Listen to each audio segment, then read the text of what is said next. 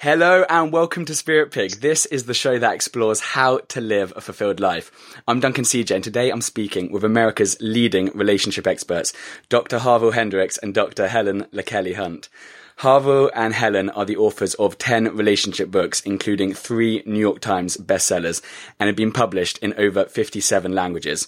Harville is a couples therapist with more than 40 years' experience as an educator, clinical trainer, and lecturer whose work has appeared on Oprah 17 times. Oprah described his book, Getting the Love You Want, as the best relationship book ever. Helen, in addition to her partnership in the authorship of 10 books on relationships and her co-creation of Imago Relationship Theory and Therapy, is the sole author of Faith and Feminism and has been installed in the Women's Hall of Fame for her leadership in the global women's movement. Thank you so much for being here. Thank you for having us. We're delighted. And we were just saying before I click record, I think this is it's going to be a really fun one. When researching your work and hearing your stuff, it's so many things were complete brand new learnings for myself, and so I love to jump in with a couple of these things. One of them, I love you kind of described how I kind of painted this picture how we're in a room, it might be a crowded room, and we suddenly see somebody from across the room, and we're drawn to them like a moth to flame, and we feel these amazing things. We call it romantic love. They're our dream person. We have this whole story behind it. And actually, what's interesting, and I didn't realise, and I think most of us didn't realise, is actually there's a program running in the background subconsciously. That is matching us with someone similar to our parents or primary caretakers. I'm sure people are going to hear that and think, "What? My parents? No way." Yeah. Well, yes, it is a moment of nausea. A moment of nausea. It's the information nobody wants to know is that when you see somebody across the crowded room, that you're looking at them with 2 pairs of eyes. And one is what you're seeing physically and what you're experiencing.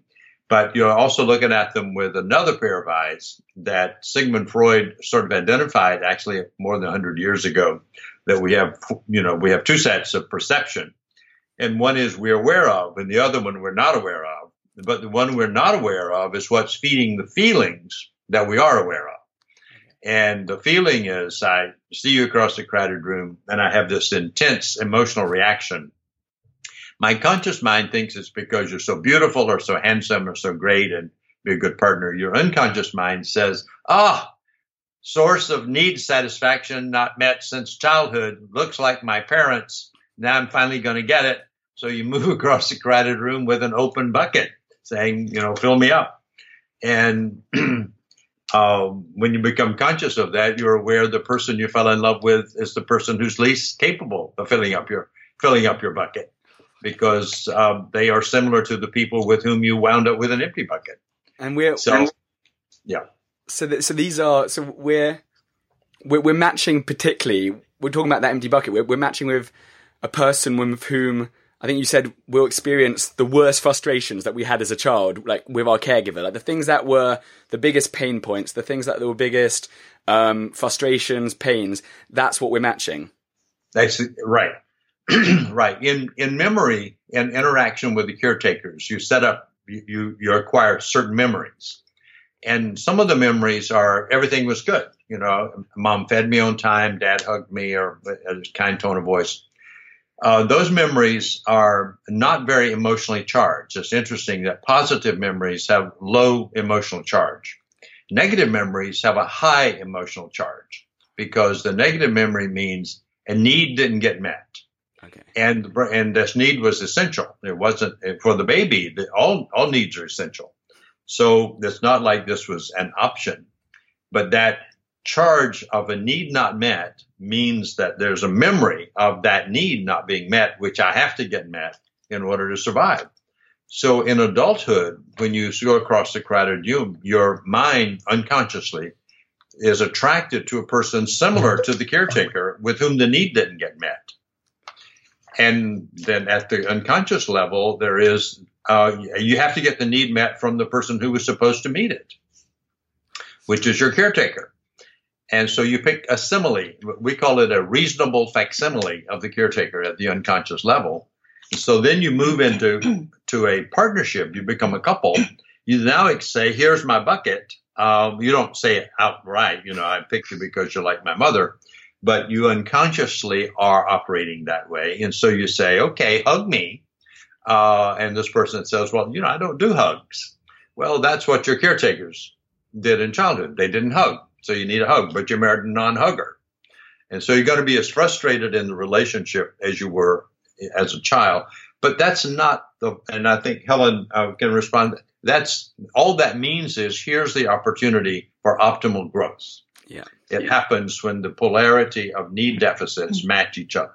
So, Helen. So basically, we're here to dispel a myth that's out in the culture that if you're having trouble in your relationship, you're with the wrong person. Sure.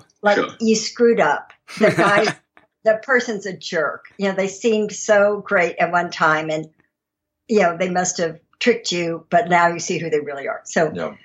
and we're here to dispel that myth that struggling means something's bad, because actually we say conflict is growth trying to happen, because you picked that person in your life for a reason. So we invite couples to get curious about what the struggle is really about, and to allow the transformation to happen. That's the exciting moment when you're in conflict, because the transformation is trying to occur in your partner, in you, in the relationship. And I say maybe God's trying to show up. So rather than suddenly thinking, oh no, like we're incompatible, that's a whole different mindset. When we flip it in our head and think, hey, this is an opportunity for mutual healing and growth, then I guess just that change in mindset changes our whole perception and the way we look at the relationship. Like rather than thinking, oh, damn it, I've screwed up. Another one. Yeah. Not again. Same pattern. Same again. I wonder why. Well, and many people, the problem of serial relationships is that many people do say that. And that's why Helen is so intense on saying, conflict is growth trying to happen. And that if you didn't have this, and what that basically means is everybody's unconscious sets them up with a polarity. And that polarity is incompatible. They are not compatible with this other person. But that's the way the unconscious sets up the tension of the opposites, so that that tension produces growth. But if it turns into conflict, then it produces separation. And then you go look for somebody else with whom to do that again. It's conflict, got to go. Conflict, got to go. No, the conflict is the trigger of the potential that's in this relationship. And rather we say incompatibility is grounds for a great relationship. Exactly. That's a total paradigm shift. It's a total flipping on the head what the common narrative is.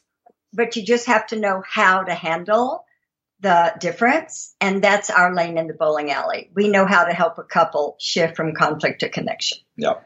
I guess what's interesting, talking about the activating those parts that need growth. I mean, I guess it's not just, any pain points or any bits of growth. I mean, it will be activate the exact part which needs the most growth. It's your Achilles heels, which these bits are going to be the bits that are firing, aren't they? Right. Yes. It sounds like you know about this. I'm looking at your work and I'm like, it makes sense. I'm starting to put the pieces together. Yeah, right. And that, shall I comment on that? The precision, that's the thing that also startled us as we got into this work, is that it's not just something in general, like I need to grow. It's like I need to grow at a particular point and in a particular way. And it's the point of the greatest conflict. This person is triggering me reacting negatively at the point of my deepest need to grow. And I give you an example. It's okay if I give an example about feelings. So when I was little, one of the things, I grew up on a farm, and one of the useless things on a farm is feelings. On a farm, what's useful is work, and that if something bad happens, you just deal with it and go on. And we don't have time for you to cry. We don't have time for you to, be sad. You have to get back to it. So I grew up with my feelings sort of tampered down. and held in a cage. So the feelings were not that. So Helen grows up in a family where she doesn't get feelings expression, and she comes to adulthood, and a part of her wants emotional connection. And what I'm able to offer is cognitive and behavioral connection. Like I can send you flowers, I can take you to dinner, I can tell you I love you. But she was needing me to have affect when I talked to her about my feelings for her. And it was like, I don't do emotions, I do behaviors. Here we go. I don't do windows. I sent you flowers, and I sent you a card, and I took you to Paris. And, you don't get it. I love you. And she says, I'm not feeling your love for me. And I was like, what in the world is this woman talking about? Because it was behavioral love. That's what I got as a childhood. They fed me, they clothed me, they housed me, they sent me to school. And so we didn't do a lot of hugging. But here I marry somebody who wants all that. And so she comes to me to get it. And I'm the least capable of giving it. But since it's a part of me, I shut it down in childhood to survive. She's asking me to grow at the point of my deepest need to grow, which is to activate and integrate my own emotions. So she calls into being the undeveloped part of me. And as I began to practice paying attention to what's happening inside, feeling it, pushing it out, I discover, wow, I can feel, and feeling is wonderful. It's great to feel something, to be able to cry in a movie, be able to cry at a funeral, to cry with my children's, I'm crying with my children's excitement, to cry with her pleasures and joys. I couldn't do that. And I wouldn't have. She was like, feelings, that's the growth point. So I grow there, and that's the biggest part of me. Now, and what I've found is that as I've integrated feelings into my life, I have always been cognitively active and a thinker. But as I put feelings into my life, I'm way more creative. So that what Helen brings to my relationship is the recovery of my feelings and the triggering of my creativity, which is why we're doing this Imago system. I mean, we are creating that because now I have ability to access data that doesn't come through the logical mind. It comes through the emotional mind. Helen is full of that. She's just full of, she's very intelligent. She's full of information and ideas. And so I benefit from her emotionality in ways that I could not have ever planned. So God set you up to have the worst pain possible in the service of the greatest growth possible with this person. And it's like, I don't like the theory either. The reason we know it's true is because it's disgusting. It ought to be that you marry somebody who is very different from all the childhood caretakers, who meets all those needs without your having to experience the conflict and connection. But it's just not the case because both people activate the things in each other that they need to grow the most. So anyway, it is a fascinating thing. It took us about 10 years to figure that out, working with couples, listening to them. And finally, it dawns on us that the first time it dawned on us about incompatibility, my reaction was depression. I said, I'm out of this business. I'm not going to work in a business where everybody fails. And because marriages were not solvable. You couldn't negotiate out of that. You can't compromise out of that. You can't do problem solving out of that. And those were the ways that people were working with marriages, is like, come up with a good contract. You do A and you do B and you'll be happy. Nobody was ever happy because they weren't getting the core emotional need met. And so I said to Helen, I'm out. And then one day it dawned on us that, hey, that impasse is where the growth is. That's not the failure. That's where the potential lies. And so, we've been in conversation about this since 1977. So it's like I have this intellectual partner who says, yes, that makes sense. And then she begins to unload about how all that looks. So it's been a fun journey to figure out that one point. And then everything else then follows from that, because once you know that the polarity is the place where the great potential is, then you can't just know that. Psychotherapy helps you know a lot of things without helping you do something. So I think the thing we brought to that is that we now know how to help you resolve that impasse of incompatibility. That's not going to go away. That's your growth potential. We can help you optimize the tension there so that you can now grow into a relationship you couldn't have without the polarity. We know how to help you do that. And we have done that now very successfully in 37 countries. So we are pretty pleased with that. So Helen, you want to add to that? Want to hear from you. Well, yeah. I was going to say, so I mean, like, I guess once again, that's a different mindset in the sense that rather than us all thinking we're these whole, perfect people, to almost recognize that we are all a bit broken and just to accept that. And then it's about this, it's about that kind of growth when we actually recognize that we're kind of, we're all wounded to a certain degree. Right. Yeah. Right. That, yes. And I think the research on that is pretty indicative that probably the last I saw was about 10 to 14% of the people and this was in the Western world, actually had fairly healthy childhoods. And so the rest of us didn't. And it was from, minor to mild to severe, but that just about everybody's walking around with a relational rupture from childhood, and they're trying to get it repaired. And you're mentioning the wound. Is it Leonard Cohen, the musician? Yeah. That's where the light comes in. Is the wow. wound. That it's where we're broken. That's right. It's where we're broken that the transformation, the beauty can come if you know how to hold it. If you don't run from it, but know how to hold it. And we know how to do that. We know how to teach a couple how to hold that moment and make the transformation happen.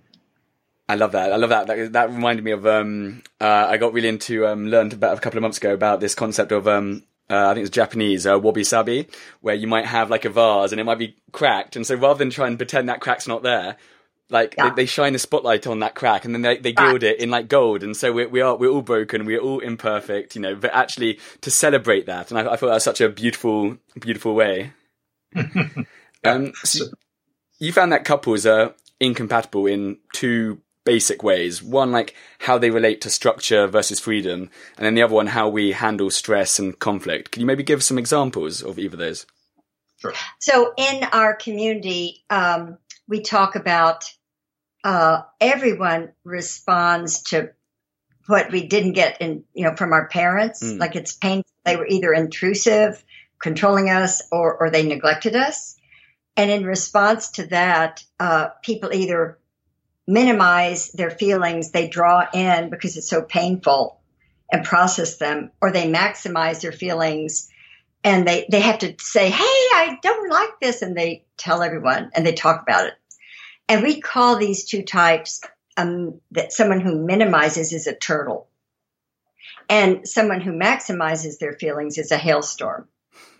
And every turtle falls in love with that energy of the hailstorm. They're so excited that someone can hail and just effervesce.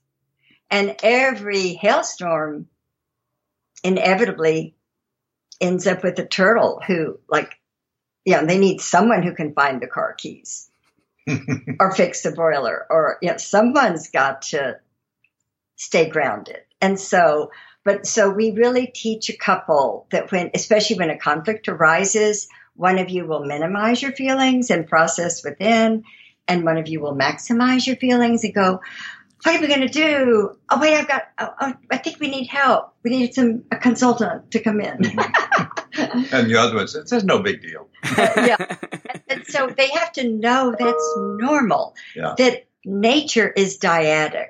Everything, black, white, up, down, in, out, yin, yang. Like there's the yin and yang is an eternal. Even the double helix. Everything is dyadic, and your partnership is dyadic, and one of you is going to contain while the others. But then we teach a couple, the expressive one, the hailstorm. The more that person hails on their turtle, the more the turtle's going to withdraw into the shout. So the hailstorm has to learn, and that we tell the hailstorm what they have to do to get patient and wait for the turtle to be available. And the turtle needs to sometimes push themselves to come out and ask the hailstorm if they need something. And anyway, and express them feeling. They regulate each. I mean, they influence each other's dynamic. Yeah. And so it's very empowering that once I learned that Harville just needed time, I just found a hobby that I love doing. You don't take it so personally, I guess, because when say a turtle is in their shell, rather than thinking, oh no, like you're trying to fix it or you make it better or you're taking it hugely personal. You're like, okay, you know each other's like archetypes, you know each other's patterns, and then so you can allow them the time or the space to come out of the shell. Yeah, well, you said that really nicely. It's also, how dare they? I mean, especially him. Yeah. Like, he's a turtle. Yep. I'm the hailstorm. And I wanted to talk about my worries about things. And he would go in his shell and go, hey, you're a relationship expert. You're supposed to talk. And he'd go, I don't want to talk to you. I go, I need you to talk to me. I don't want to. So we had to learn how to talk. So I started needle so pointing. We could talk. I started doing needle pointing, and I've just made incredible tapestries waiting for my turtle when he was available, because he needed time to process his feelings, and he was so grateful once I waited. So I know to wait, and he's learned some things that helps me when I need to hail. Yeah, he helps me stop hailing. And I think our phrase for it is you accept otherness. The other is not you. They're never going to be you. But all of us want the other to be like us. Why don't you be more logical and rational? Then we wouldn't have all these problems. And she says, why don't you be more emotional? And then life would be more exciting. Well, we're not that. So we accept each other. And then the energy moves out of conflict into connecting and co-creating. And that's a total transformation of energy when you move it away from polarizing to connecting. Yeah. And because it's only in connecting that you can actually grow in and meet the deepest human need, which is to experience being with another person without criticism and without negative energy. So you have to move through the negative energy to create a new space. And that requires, what we have developed is a way to talk that couples don't know how to talk. Hardly anybody knows how to talk without polarizing, because I usually think the world is the way I see it, but it happens to be also the way you see it. But yours view is wrong, and mine is right. And so so we have to learn how to talk so that we hold each other's separate realities, understand them, accept them, and hold them. And actually, we use the word advocate for your difference, advocate for your otherness, so that we advocate for you to be who you truly are with me, even sometimes if it's at my discomfort, because my discomfort simply means I have difficulty accepting difference. But once I fully accept difference, then I don't have discomfort. I have celebration for who you are and that I get to live with you. And that's a very different world than the struggle about who's going to run this show. And that acceptance, I guess, comes hand in hand with this theme and this idea of safety. You've got to create a feeling of safety, a feeling of trust, and without that safety, then nothing can happen. Like, there's basically steps 3, 4, whatever. Just ignore them, because without the safety first, like, everything else is never going to happen. Yeah, you got that, and I can see you did your research. Is that's the platform of the human situation. If it's not safe, it's dangerous, and if it's dangerous, I'm going to protect myself, and we can't connect through defenses, and we'll only be defensive if we feel scared. So we have to get to safety. Then we can drop our defenses, and now we can move toward connecting and holding. And so that's absolutely right. Safety is non-negotiable. There's a guy who's been, his name, we like to use his name because we want him to be known. His name is Stephen Porges, whom you might have on sometime, who spent 30 years in a lab studying one nervous system called the vagal nerve.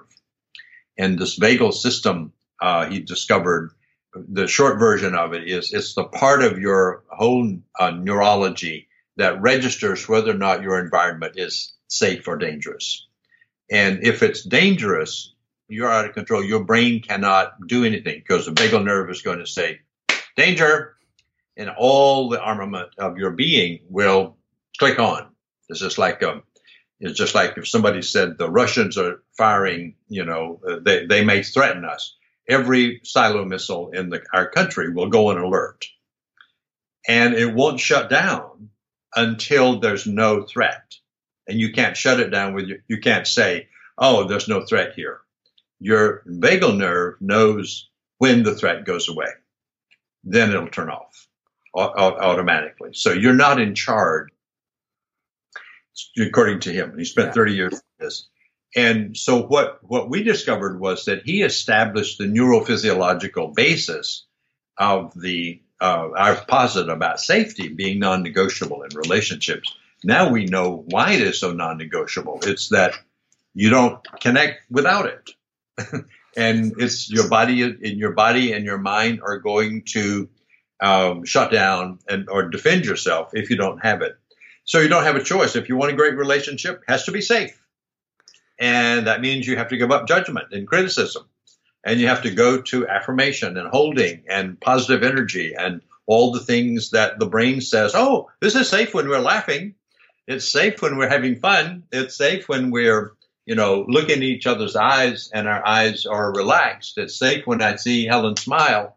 But if the eyes go hard, the cheeks go up, and the smile isn't there, the brain says not safe. And you don't even know why your feelings changed, but your vagal system just went, oh, that's not fascinating. Safe. Yeah, because I've heard of like the part of the brain which is about fight or flight, but I didn't know about the vagal nerve. So that's really, really interesting. And that's the nerve that regulates all that. What he added to it was there's fight, flight, and freeze. And some of us, I'm a turtle. I know about freezing. I try to, as a turtle, I try to get away if it's conflictual.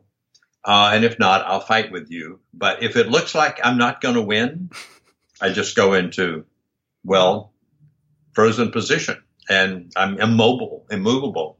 And that used to be what I would be around Helen many, many years ago, freeze, in order to feel safe. And when animals, Porges discovered that when animals go into the freeze mode, that's in order for the predator to think they're dead. Yeah, it's like when the cat grabs a mouse in its mouth, the mouse will just it'll act like it's dead, or its system will actually shut down, and then the cat won't eat it. It's totally automatic. You can't help yourself, except you can. We do a lot of brain stuff in our work with couples, and everyone should write down this. If you don't know it, you can't control your first thought, but you can control your second and your third and your fourth.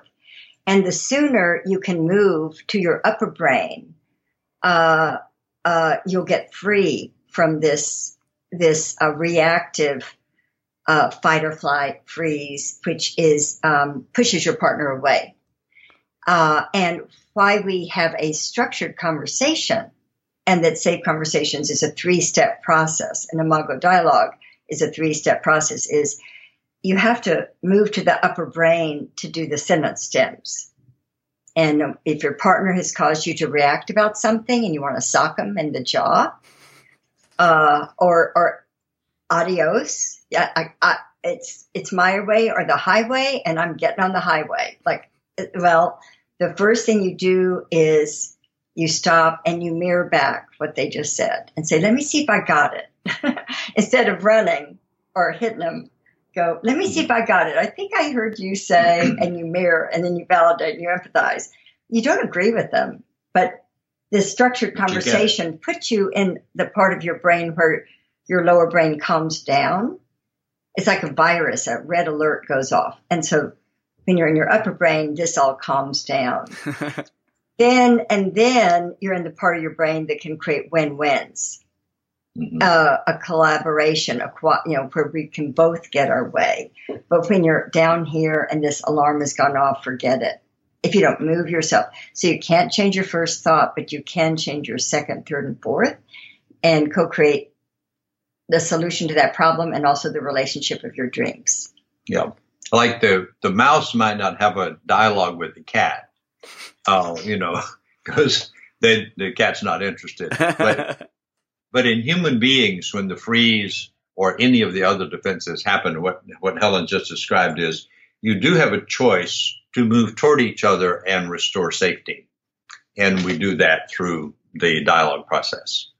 One of, you mentioned earlier, the word connection, and obviously that is pretty paramount in so much of this. I think you're talking about one of the fundamental things that you've come to understand is that human beings are hungry. And so we'll eat anything that satisfies that hunger. And so some people, we might look for that in food, relationships, work, whatever, but we kind of are trying to get that hunger for connection. What's that all about? Well, so I sort of set that up. So what it's all about is a big concept, which it's in our view, we have Imago is an intellectual system that is rooted in in philosophy, and the branch of philosophy called ontology, which is about what is being, what is reality. What if you're at the bottom concept, there's nothing beyond this concept. Being is this, and we say being is connecting. That's what the whole universe is doing. Every brain cell is connected. The axon is connecting with a neuron. Human beings are trying to connect with each other. The double helix, and there's a connecting energy that goes back and forth across the two strands of the double helix. All the stars, the planets, the moons revolving around each other, the rotation. It's the sun, the galaxy. It's a choreographer dance up there. Everything is connecting in just the right way. Yeah. And see, in classical physics, Newton said that the universe is made up of atoms, but they're just wandering around in the universe. And quantum mechanics came along about in the late 19th century, early 20th century, and said, well, Newton was right about the atoms. But what he didn't know was that underneath the atom, there's something else called a particle.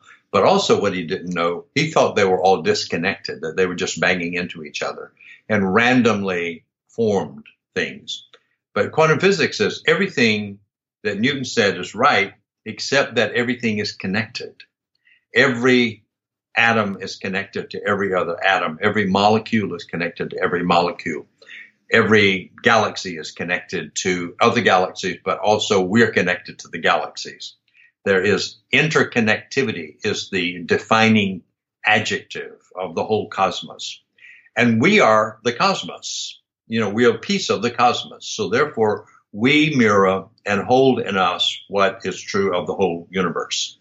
So connecting is not just a social wish. It is what we are. And when we are not feeling that, not experiencing that, we're not aware of that because we're scared. When you're scared, you can't feel connecting. When you're scared, you feel isolated and defended. So what we really want is what we are. We want to experience our being, and our being is connecting. And it's connecting with something real. It's not a spiritual idea. It's not something you can just imagine. It has to happen. It has to be. So mine and Helen's relationship is a conduit through experiencing ourselves being a part of the cosmos. And when we're in conflict, I can't experience her. I'm only experiencing my defenses. I can't feel the cosmos either. So I feel then isolated and alone in the universe. And so when we get back together and we reconnect, then my awareness is that I'm not only experiencing being with Helen, but I am a part of a connecting universe. And that's wondrous. And then when I feel that, I feel fully alive. That's being. Being is connecting. The felt sense of connecting is full aliveness. So what Helen and I said, well, that's a big concept. How do you deal with it at the micro level, the split between her and me when we're scared? Well, that's what we came up with. You have to create safety. so that your defenses relax and you can experience the wholeness of being.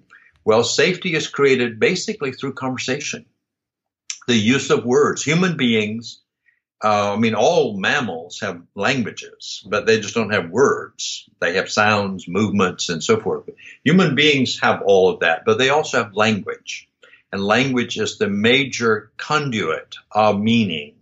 So if I say to Helen, that doesn't look right, that her brain already goes right with that. She had a little bit of cortisol. But if I say, that is beautiful, that's really wonderful, I've just produced some endorphin in her brain. And I can control her chemistry. And she can control my chemistry. And it is the words. With language. But also the way you looked at me. And then the look. And the tone of voice. Right. And the body language. So we do tell couples that it's and certain behaviors, but the words are the big thing. Yeah. Like I can say, I love you, and that doesn't do it. God, you can defend that. Yeah. Show it. In the old days, I would say to Helen, I love you, but I had no affect. Yeah. But what the brain needs is the felt sense of what really is there. So that's why we focus on connecting, that it becomes a social experience in relationship, but that's rooted in a cosmic reality.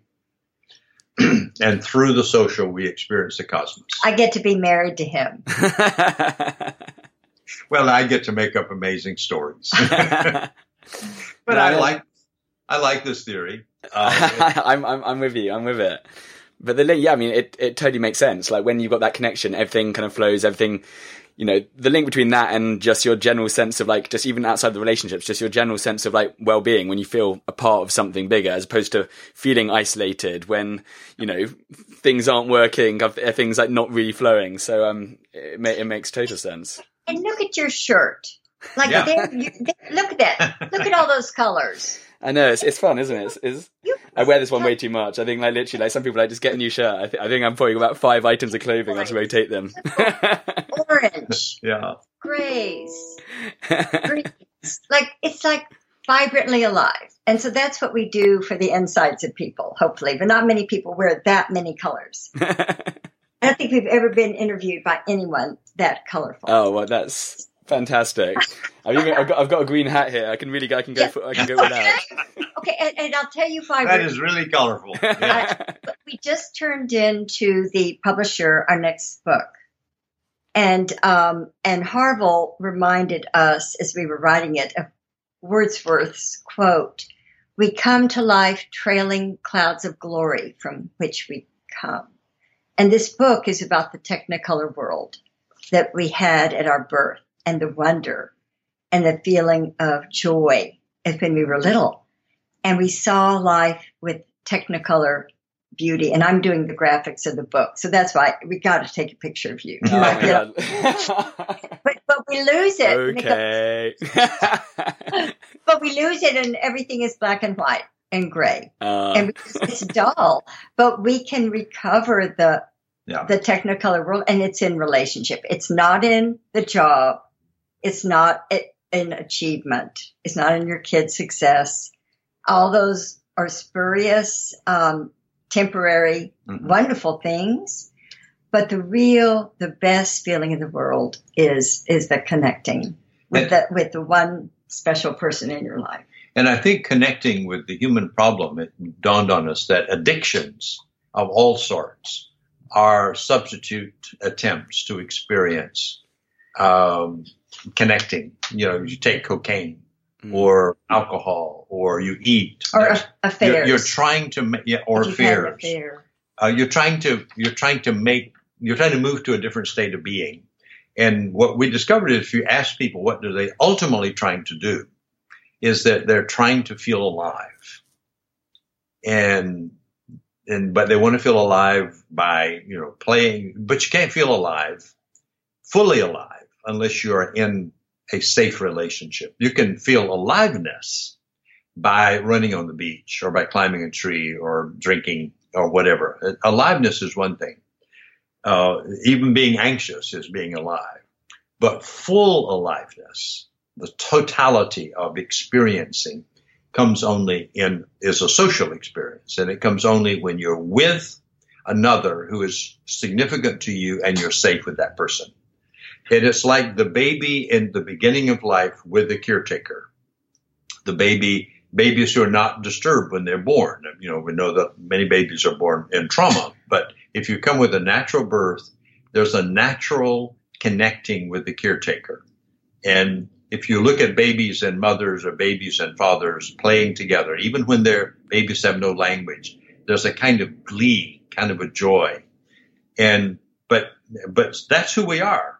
But something happens in that relationship with every child because parents don't know how to keep that going. Mm. They become interested in something else and don't know how to go back and keep the baby in the state of connecting. And so the connecting is ruptured. And then it becomes a memory. But you remember you had it, and you remember that you lost it, and you want back what you lost. But you don't know how to get it back. So you cry, and then the mother or father comes. But they come now, and that may work. Or you cry and they don't come. Then you cry some more, and then you quit crying because it didn't get them. But you keep trying to get that connecting going again. But because we're all, have flaws as parents, it never really becomes predictable and chronic. And so it goes underground and shows up in adolescence. It shows up with your best friend. And then it shows up when you fall in love, when you're an adult. That experience of romantic love is the recovery of the original experience of connecting. But you fell in love with somebody with whom you lost it in childhood. They're very similar with the person you lost it in childhood, so you're going to lose it again. And then the marriage or the committed partnership becomes a struggle to get it back without any technology about how to get it back. So the culture hasn't taught us yet how to do this. So Helen and I, that's our journey, is that we have discovered how to get it back. We know this works. We have millions of people who are engaging in the reconnecting process, and that when they get it back, they don't have any psychological problems anymore. All psychological problems are functions of disconnection, and they're resolved when you connect, because the fundamental human yearning is to be with another person, and to experience being, which is only possible through a concrete relationship. Do you connect with the whole of being? So when you go through this process, it's amazing that problems which were created by disconnection go away when you're connected. So you don't have to do anything, unless it's been so long that you actually have to learn or have some medicine to help you get over something. The chemistry is all distorted, and there's some things. But if you haven't gotten into being medically ill as a result of the ruptured connection and anxiety, you can repair it easily with a conversation. This is what I think is so exciting about these times, with the research and, what we're finding out over the last 10, 15, 20 years, and all the amazing experts and practitioners out there, all these things, what we thought, this is my lot, I've got to just put up with this. We're realizing that actually, we can change these things, all the things you're talking about, neuroplasticity, all these, things. We actually realize, hey, if there's any part of our life which, is not serving us, which is, a hindrance, then there's things we can do. So I think it's a very exciting and empowering time we live in. Yes. Yeah. Typically people say, well, what is a relationship? And you'll say, well, it's two people, who have some past interactions or whatever. And we go, actually, we think a relationship is two people and the space between them. And the health of the relationship does not depend on your partner's mental health or yours, or, how good they are at a relationship for you. But it's really safety in the between. And if two people can learn to create safety in the between, they can connect. And we have a book. That's the book that's going to press. It's real short. It's a funny book. And the title of the book is The Space Between. And it's not about your partner. It's not about you. It's you all learning to have a ritual where you keep the space between safe, like before going to bed each night, give each other 3 appreciations. I was going to ask you that 14 years ago, you kind of implemented that practice. And I mean, it's beautiful because, yeah, I mean, we hear about gratitude journals, we hear about the importance of these appreciations. And I guess it's probably cliche. It's a bit of the phrase that what you appreciate appreciates, but it's so true. Like what we're focusing on and what we kind of put our energy behind, actually that's what we see more of. Here's another quote: what you focus on is what you get. Exactly. And, I know Harville, I could see the spinach between his teeth and I had to tell him, but believe me, I finally realized he really wanted an advocate instead of a critic. Yes. Someone who was trying to improve him all the time. So I decided no matter what other people would tell him if he has spinach between his teeth, and he deserved to have me as a source of unconditional advocacy for him. And if he needed to change his wardrobe, someone else could tell him, or his personality or whatever. And I just practiced acceptance, and he's practiced acceptance of me. And it's for couples who think like this, they can talk about couplehood as a spiritual path. It's really practicing shifting from judgment to curiosity and wonder about your partner. And said, I was a very accurate judge. I was right about my judgments of Harville, but we had a terrible relationship. So until I gave up judging him and just became curious and wondering more about him, letting him talk. See, the thing is, when you hear Helen say this, it's so simple to have a great relationship. You just move from judgment to curiosity. And that moves you out of danger into safety. And that moves you then into connecting and joy. But if you judge, you ruin all of that. And in the neurosciences, isn't that amazing? It's not like, and we didn't make that up. We just discovered that this is the way it works. This is the way human beings work. And that left brain, the critical thinking that you get promotions for, better grades at school, that's great. You can judge and assess, but when you wonder about something and you're curious, you're put in the dorsolateral prefrontal cortex of the brain. And the neuroscientists say tolerating ambiguity is a sign of the best human brain health.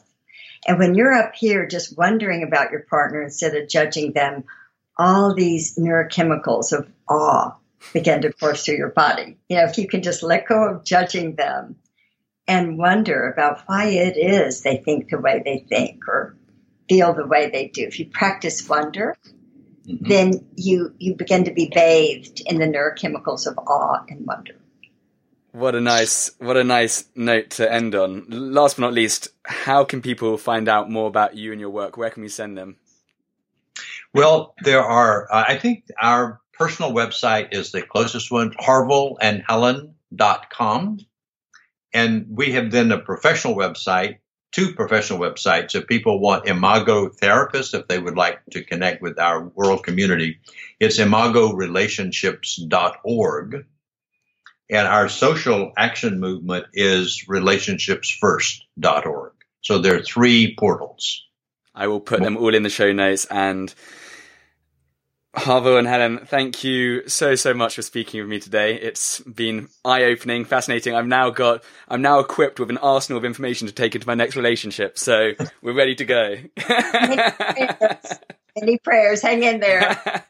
We did, and it happened one day. Yeah. The light came through, so it will do that. Yeah. Thank you so much. You're an amazing interviewer. This was a sheer pleasure to interact with you and your energy and your intelligence and emotion. So thank you.